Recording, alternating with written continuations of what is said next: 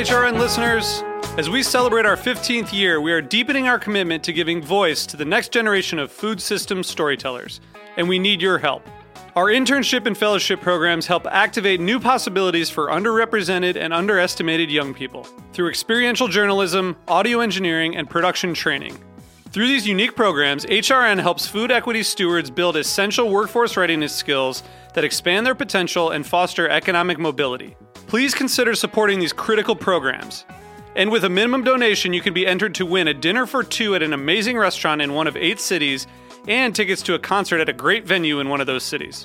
We have incredible partners across the country who have donated, as they also share our passion for helping to educate the next generation of food systems storytellers.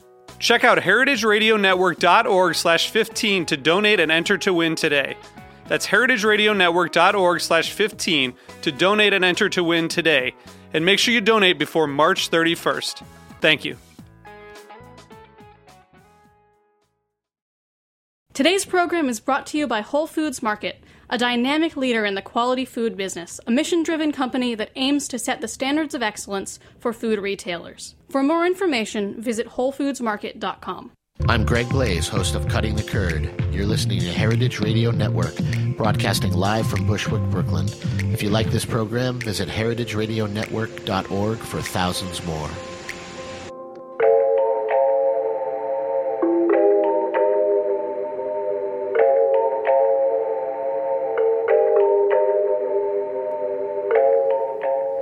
Good morning and welcome to Inside School Food, where we bring you in-depth shop talk for people working in and around K-12 food service. I'm Laura Stanley. Pardon my absence last Monday. I was catching my breath following the Farm to Institution New England Summit in Amherst, Massachusetts, where I was privileged to tell some of my favorite farm-to-school stories from this show in a keynote talk. I also learned about a lot of super creative and interesting projects in New England and beyond, so lots of great material for new episodes this summer and fall, so stay tuned for those. Today's episode will be our first about the new rules regulating what foods can be sold during the school day, a la carte, in school stores and vending machines, and for fundraising. In other words, smart snacks. There's a fair amount to know about these rules, which went into place in July of last year. Today's conversation is going to assume that you're up to speed about them. But if you're not, you will find links to everything you need in the resources box on today's show page on InsideSchoolFood.com. We have 2 guests today. Jessica Donza Black is director of the Safe and Healthful Kids Project. She's back for her second visit with Inside School Food.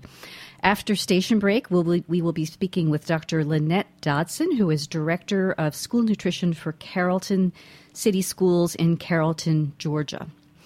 I expect most listeners are already familiar with Safe and Healthy Kids, which is a collaboration between the Robert Wood Johnson Foundation and the Pew Charitable Trusts. They provide nonpartisan analysis and evidence-based recommendations on policies that affect safety and healthfulness of school food.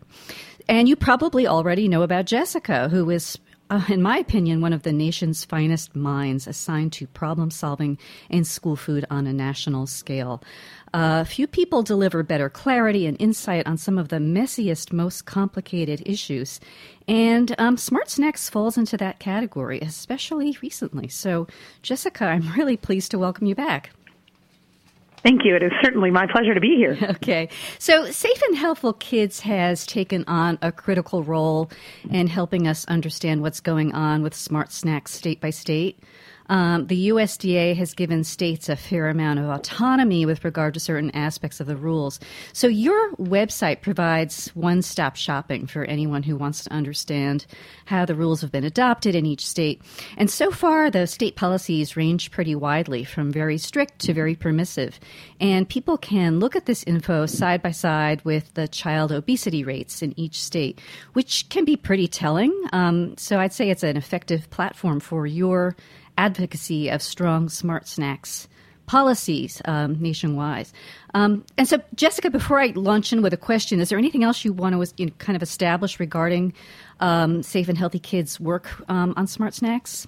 No, I think you've laid it out really nicely. We have some resources available that we'll reference as we talk about things, and we're certainly active in the process of trying to help schools figure out how to move forward with all of this. Great. Okay. So can you give us a couple of examples to help us kind of get a grasp of just how, wide the spectrum of responses is from state to state?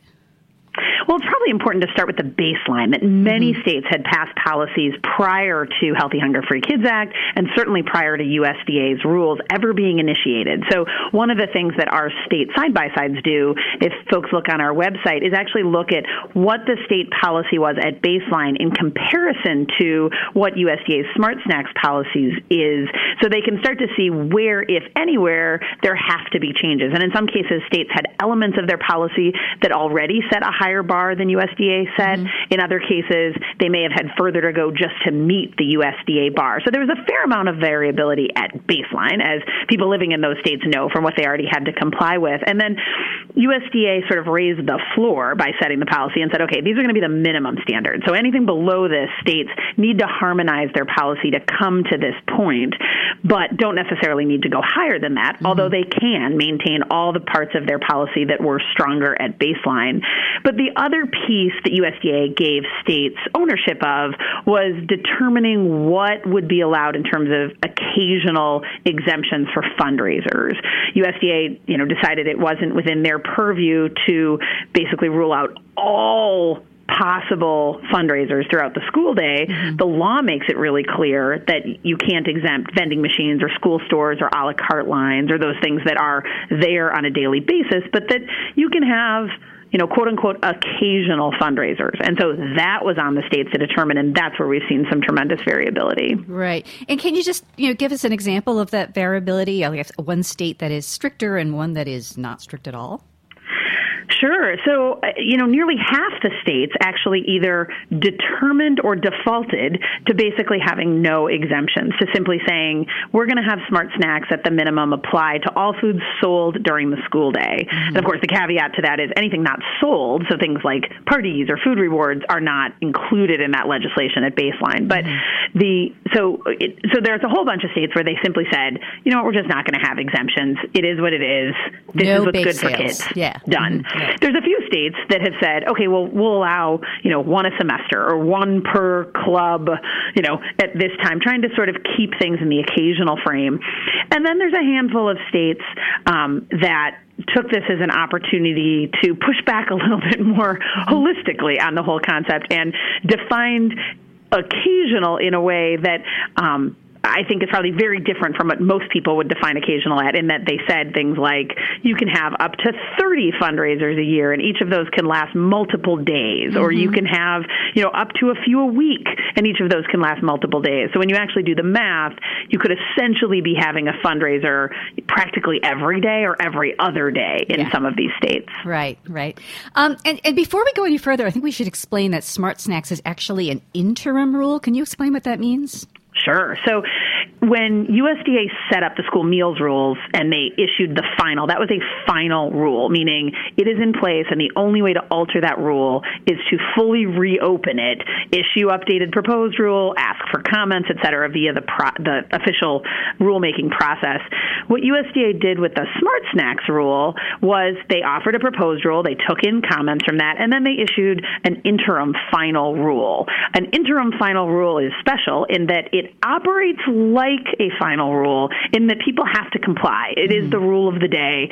We're supposed to meet those standards. We can be judged accordingly. That said, USDA has some more flexibility to tweak that rule prior to making it final.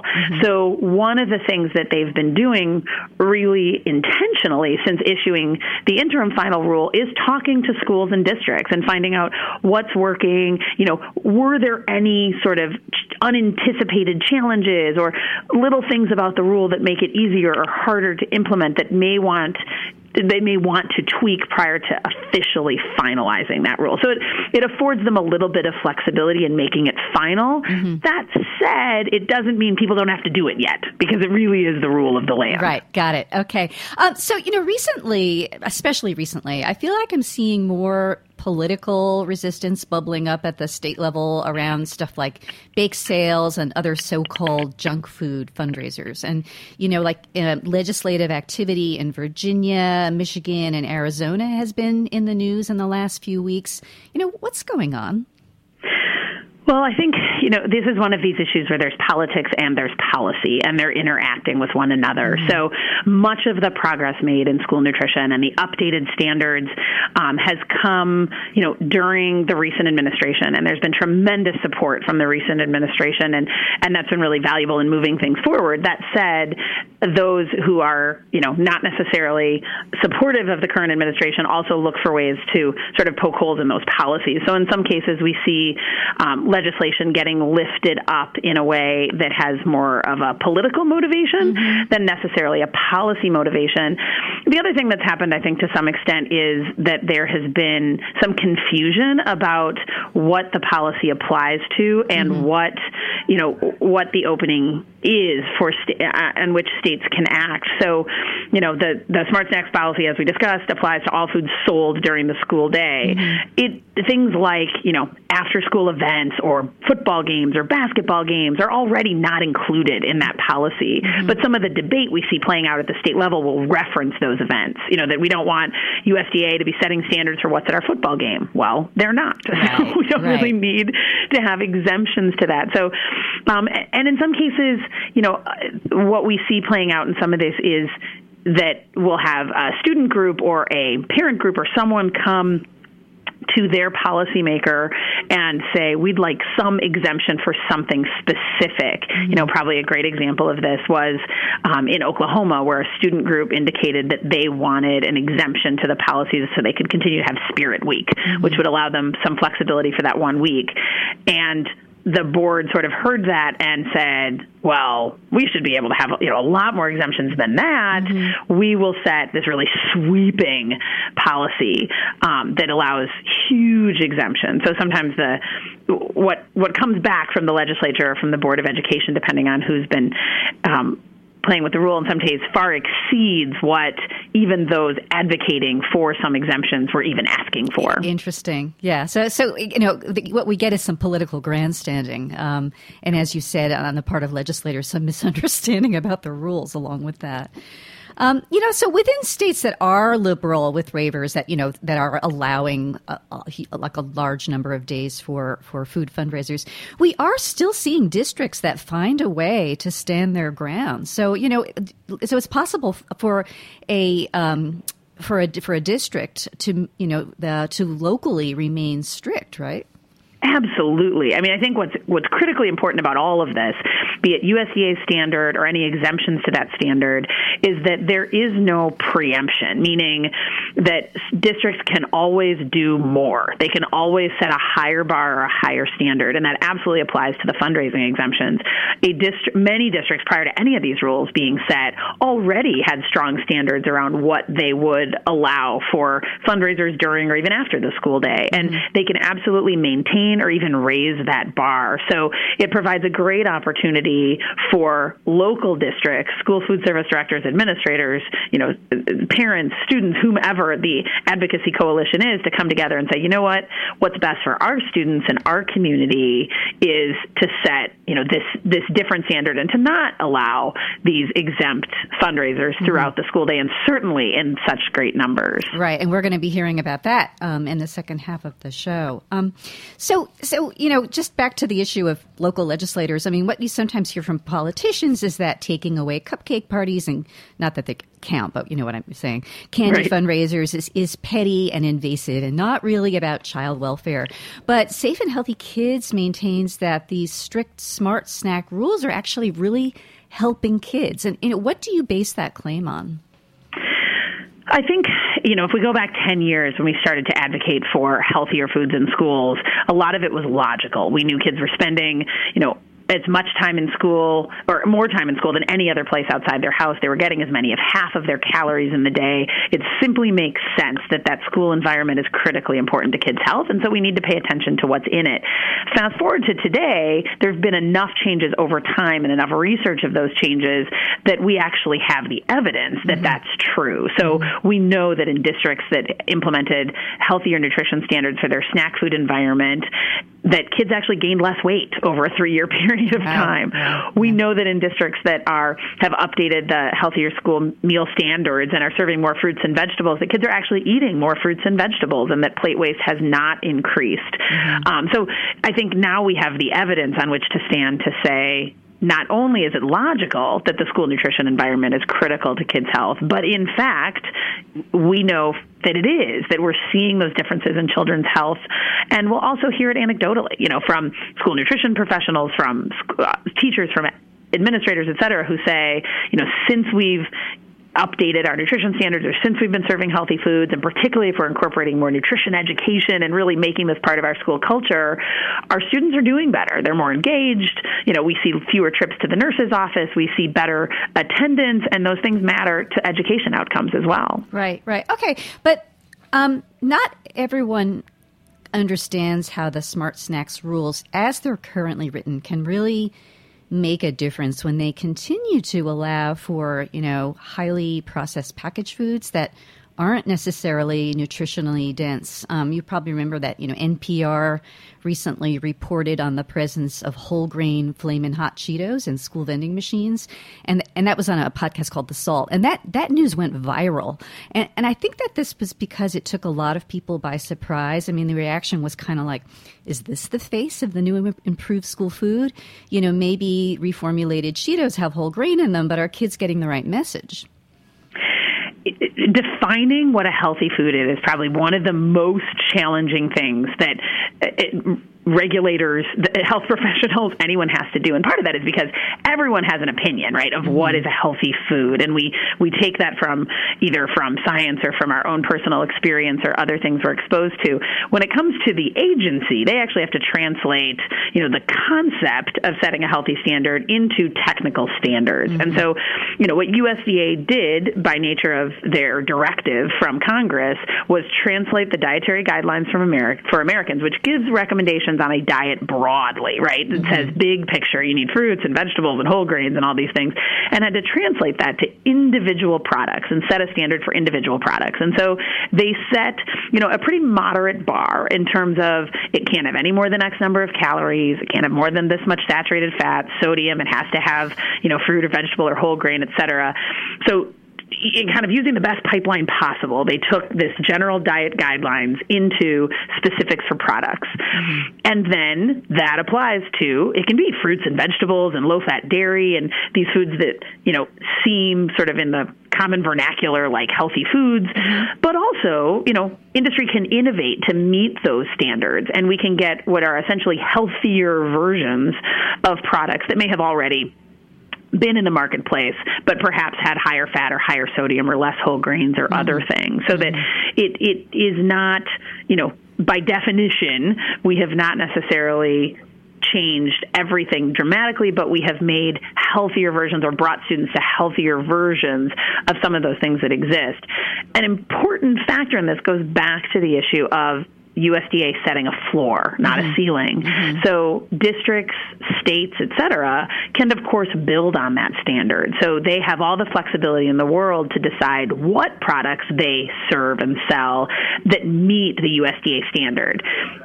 So they don't necessarily have to go with sort of updated products or more processed products that meet the letter of the law if they don't want to. Right. And we call those copycat foods. So in other words, children who get excited about the Cheetos at school can go to the local 7-Eleven and find the other kind of Cheetos. So, it is an issue, but as you say, districts can make their own decisions. But, I have to say I get it, and I understand what the USDA is after, and I find it hard to argue with, but I'm still uncomfortable. I recently explored the a la carte offerings at a Midwestern district because the food service director there was named an School Nutrition Association School Nutrition Hero for 2015.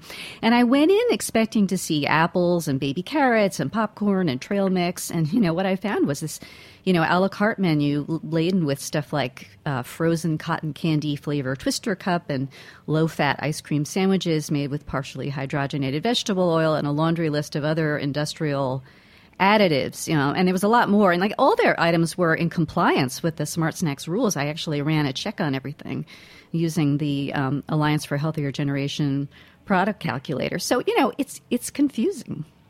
Absolutely. And I think this is a great opportunity to emphasize the value of sort of local input and local control. Sometimes with the updated standards, some of the pushback is that there's been too much directive from the federal level. That said, USDA set the floor, like I said, but there's tons of opportunity at the local level to really look at the specific products that are being offered, at the specific things that are on the a la carte line, at the menu level in the school broadly that are being done as fundraisers, and deciding sort of, okay, what do we want to define healthy as? We know it has to meet at least these standards. It has to check these boxes. But like you said, there's a lot of variability of what you can serve that checks those boxes. We know from our kitchen infrastructure and training study that we did at the rollout of the updated school meal standards in 2012 that a lot of people already have their sights on Smart Snacks as well, that one of the things a lot of school food service directors were planning on doing was more scratch cooking, more kind of cooking from scratch. And we know from recent polling that this is something that parents see as valuable. They like that idea of foods being prepared locally. They also like the idea of local procurement. We've also seen a growth in, salad bars and side items that are fruits and vegetables in some schools. So I think it can be done, but it certainly takes, that ingenuity and that motivation from the local level to go to that Culture place. change is so hard. Yeah. That's what it comes down to. So, Jessica, our next guest, Dr. Lynette Dodson, is a food service director at a district that opted to ditch competitive foods and snack vending almost entirely. So, and yet her bottom line remains solid as students gravitate to reimbursable meals and the components of reimbursable meals. Is this a tactic that you're seeing a lot of? We have certainly seen some, and I'm thrilled you're talking to Dr. Dodson because she's fantastic and can really be a role model for other districts that are trying to make these decisions along the way. But one of the things, we did a health impact assessment looking at what the potential impact of the updated standards, now called Smart Snack standards, would be both on children's health and on school environments and school finances. And one of the things we found was that in districts that had updated their competitive foods, quote unquote, to meet, updated nutrition standards, that on average they actually broke even or increased their overall school food service revenue because they were able to redirect students to the school meal. And the critical component of, doing well financially while reducing their Smart Snack availability, or at that point not so smart snack availability, snack availability via a la carte or vending, et cetera, was getting students to participate in the school lunch. And, like anything, the less competition you have going against your meal, the more likely you are to be able to actually market and sell those meals. And that ultimately is better both for students' health because it's a well-balanced meal and for school budget. So I think that is an example of something that can be effective in districts. Right. Well, Jessica, as ever, it's been really great to have your help in thinking things through. So thank you again for joining us today. And really, thanks for the great work you're doing in promoting better snack ways in our schools. Thank you so much. Have a great day. Okay. This is Inside School Food. You've been listening to a conversation about smart snacks in schools with Jessica Donza-Black, who is director of the Safe and Healthful Kids Project. After station break, Dr. Dodson may astonish you with her tales of highly profitable fundraisers that involve not cupcakes, but Thanksgiving turkeys, 5K runs, and a lot more stuff that's really good for you.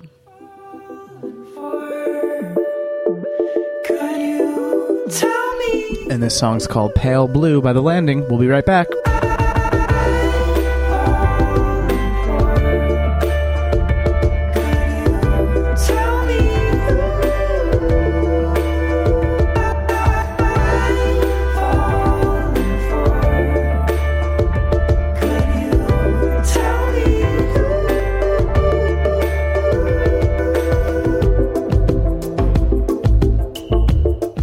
Today's program has been brought to you by Whole Foods Market. Are you a locavore? Our Northeast regional forager for Whole Foods Market sure is. She spends her time traveling around the New York City metro area sourcing the best new or interesting artisanal and handcrafted local products for our purchasing teams at the local store level. Part of our commitment to our local suppliers includes assisting them with the process of getting their products sold at our stores. Whether it's suggesting packaging designs, pricing, or distribution methods, she's helping some of the area's best new products reach savvy shoppers at Whole Foods Market stores. Today, New York. Tomorrow, the world.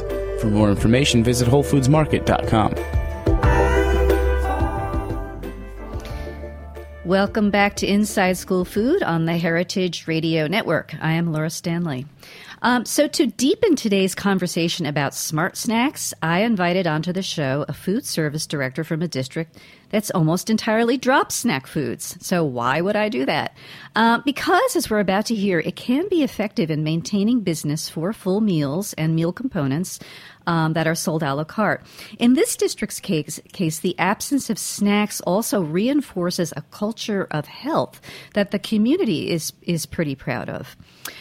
Dr. Lynette Dodson is in her 15th year as Director of School Nutrition for Carrollton City Schools in Western Georgia, which is at the foot of the Appalachians. She's a registered dietitian and holds her PhD in food service and hospitality management. In 2013, Lynette was named the Georgia School Nutrition Association's School Nutrition Director of the Year in recognition of work that has earned all her district schools gold-level status in the Healthier U.S. School Challenge. Carrollton was among the first districts in the nation to receive a USDA Farm-to-School Planning Grant, and under Lynette's leadership, the district has also received 7 Georgia SHAPE grants and support from the Alliance for the Healthier Generation. So I've really enjoyed getting to know Lynette, and I'm so happy to share you with my audience today. Lynette, welcome. Thank you so much, Laura. I appreciate the opportunity. So let's get a quick sketch of your program. Let's start out by telling, how many kids do you have there? Okay, we have just under 4,900 students. We are, as you said, located directly west of Atlanta, and we have kind of a unique situation where all 4 of our schools are on one campus. So just under 5,000 students in 4 schools, really in one location, which I think is a benefit to us in a lot of ways, especially in the school nutrition program. 55% of our district is free and reduced. So we're not a real high, percentage of free and reduced, but we're also not on the low end. I'd say we're average in that area as well. And as you mentioned, our farm-to-school efforts began several years ago, and that has expanded as we've continued to advance from that planning stage. This past year, we were actually selected by the Department of Agriculture to be a Georgia Test Kitchen. We're one of 10 school districts. Our junior high was selected to basically test locally grown recipes for the benefit of other school districts in the state of Georgia to kind of get student feedback and also staff preparation to help hopefully make that more successful for other schools to implement. I'm pretty excited about the Georgia Test Kitchen project, and I will be doing an episode on that, I think, as soon as they're ready for prime time. It's really great work. I'm assuming, since you're participating in that project, that you have a pretty good kitchen set up and you're doing a lot of scratch cooking already. We are. We try to do as much scratch cooking as we're able to. It's challenging sometimes with labor costs and all, but where we can, even we do kind of that semi-homemade type of implementation where maybe we take something like a beef item or a chicken item and then add fresh fruits and vegetables to it to create like an Asian bowl or something that kind of meets it in the middle, if you will, of having to do everything from scratch, but really bringing in that fresh food element. We try to do that as much as we can in all of our menus. So it seems that speed scratch has become the most popular term to describe that.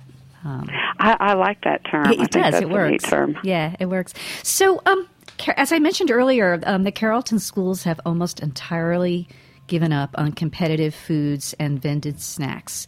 When did that happen, and why did you do it? It's really been a process, and I guess that's what I would encourage listeners to understand that it's not something that necessarily occurs overnight. It can. In our district, it has definitely been a process. When I became the director, the focus had shifted definitely at that point with the leadership of the superintendent that hired me. The high school had eliminated pretty much all of the vending with the exception of 2 beverage machines. And I'm very proud to say that over the 15 years that I've been here, the principals that have been responsible for that school have maintained that as well. And, that's a challenge sometimes when they're looking for ways to supplement budgets that have been cut through other funding sources. And they've held that standard. And I think we've even maybe gone a step further with getting the Healthier U.S. School Challenge. That made us evaluate where we are and where we were at that point. We were awarded that status in 2011. So getting that recognition is something our current superintendent is extremely proud of, as well as our school board. And in the process of renewing that, because we're in that process now, that all of those statuses expire this year in 2015. So we're doing a dual application to both the Alliance and Healthier U.S. School Challenge. So we're doing the inventory process, if you will, of seeing where everyone is with physical activity and other things, of course, besides fundraising. But with the recent changes that happened last summer with the Georgia Department of Education kind of taking a more liberal approach, if you will, to smart snacks. Very liberal, in Georgia. Yeah. It made me aware that if we weren't careful and didn't get it implemented soundly in our policy, that's something that we could lose control of in our district. Right. So I met with the superintendent, who was just amazingly in support of maintaining that standard, and went to the school board and approached them about making it part of our wellness policy to have no exempted food fundraisers in our district. And the school board was just very adamant about not taking a step back in that area and supported it wholeheartedly. And so in October, we updated our wellness policy to have that language, so that now that, we'll continue to protect that in a more policy maintained way. Right. And so it helps as we have, changes with school administrators. Sometimes they come in from other areas that maybe did a lot more food fundraising that wasn't so healthy. And so to kind of understand that culture of where Carrollton has really shifted the focus to be on other measures of fundraising, I think is really helpful, especially when that policy is in place. Right, and there's the pride that the community has in its status, in its gold status in Healthier U.S. School Challenge, which is, I think, very motivating for new administrations joining the district. Yes, and I should add that in Georgia, you said that the policy with regard to fundraising waivers is liberal. It's very liberal. I mean, technically, food fundraising during school hours is permitted for up to 90 days a year in Georgia. So, you've had to hold your ground. Yes, we have. So, Lynette, where does giving up competitive foods and vended snacks fit in with helping you qualify for that gold status? Well, it actually now is mandated that there's no unhealthy food fundraising to even apply for the bronze status of the Alliance. And so that was one of the things.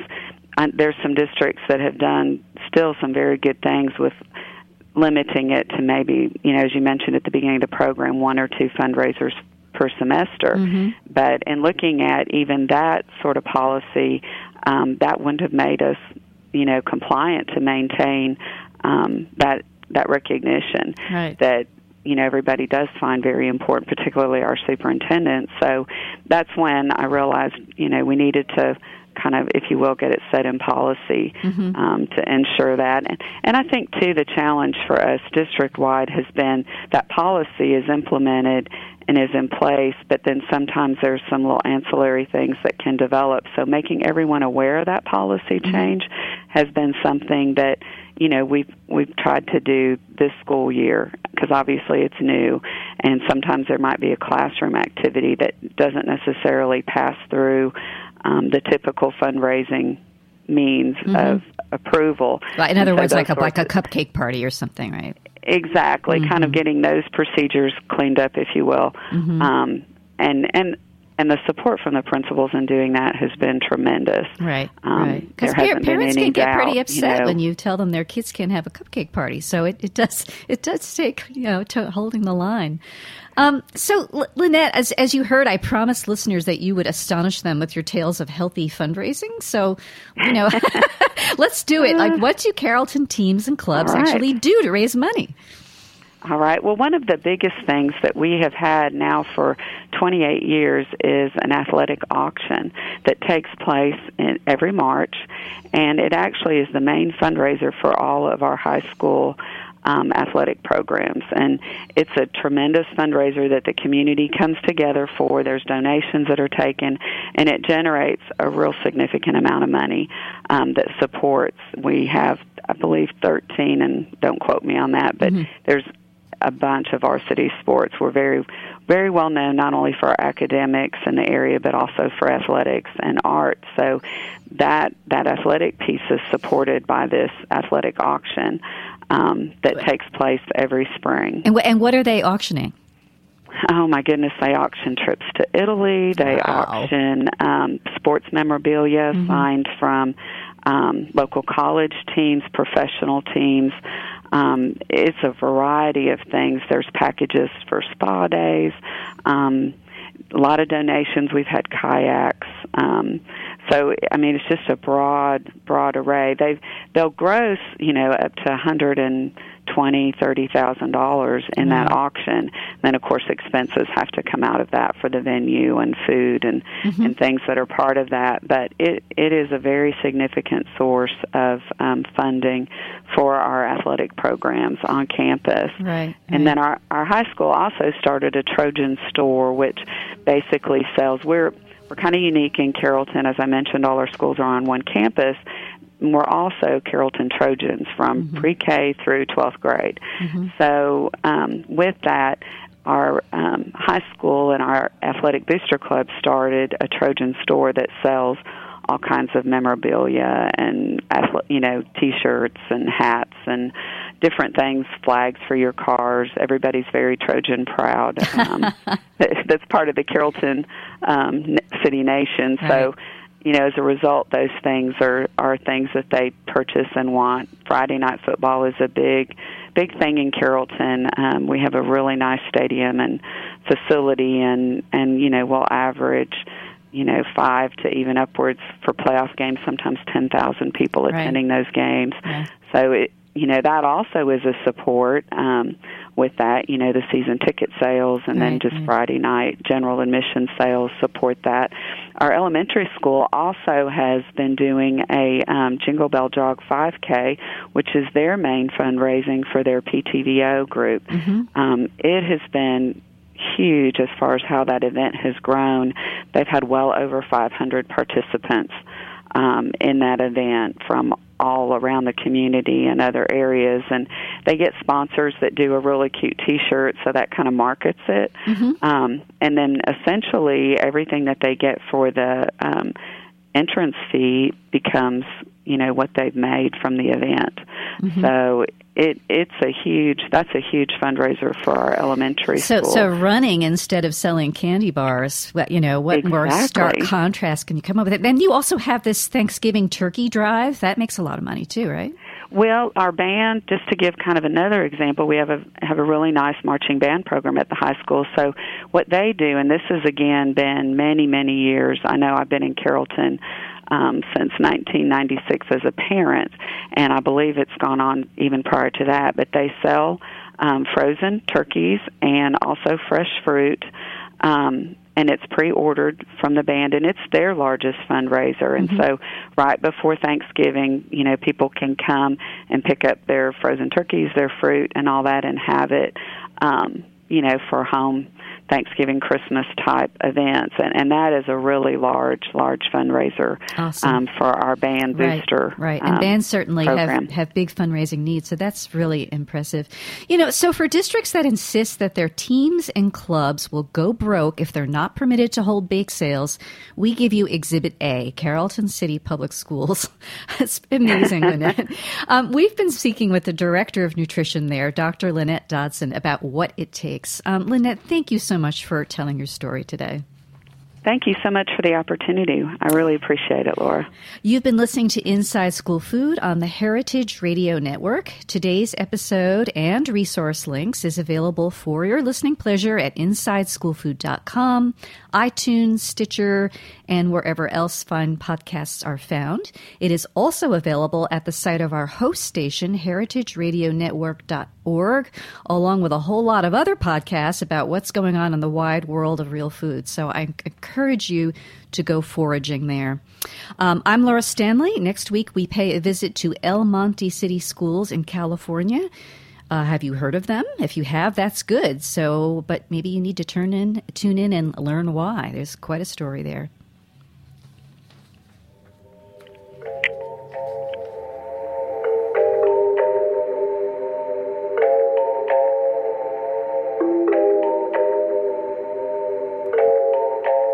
Thanks for listening to this program on heritageradionetwork.org. You can find all of our archived programs on our website or as podcasts in the iTunes Store by searching Heritage Radio Network. You can like us on Facebook and follow us on Twitter at @heritage_radio. You can email us with questions anytime at info@heritageradionetwork.org.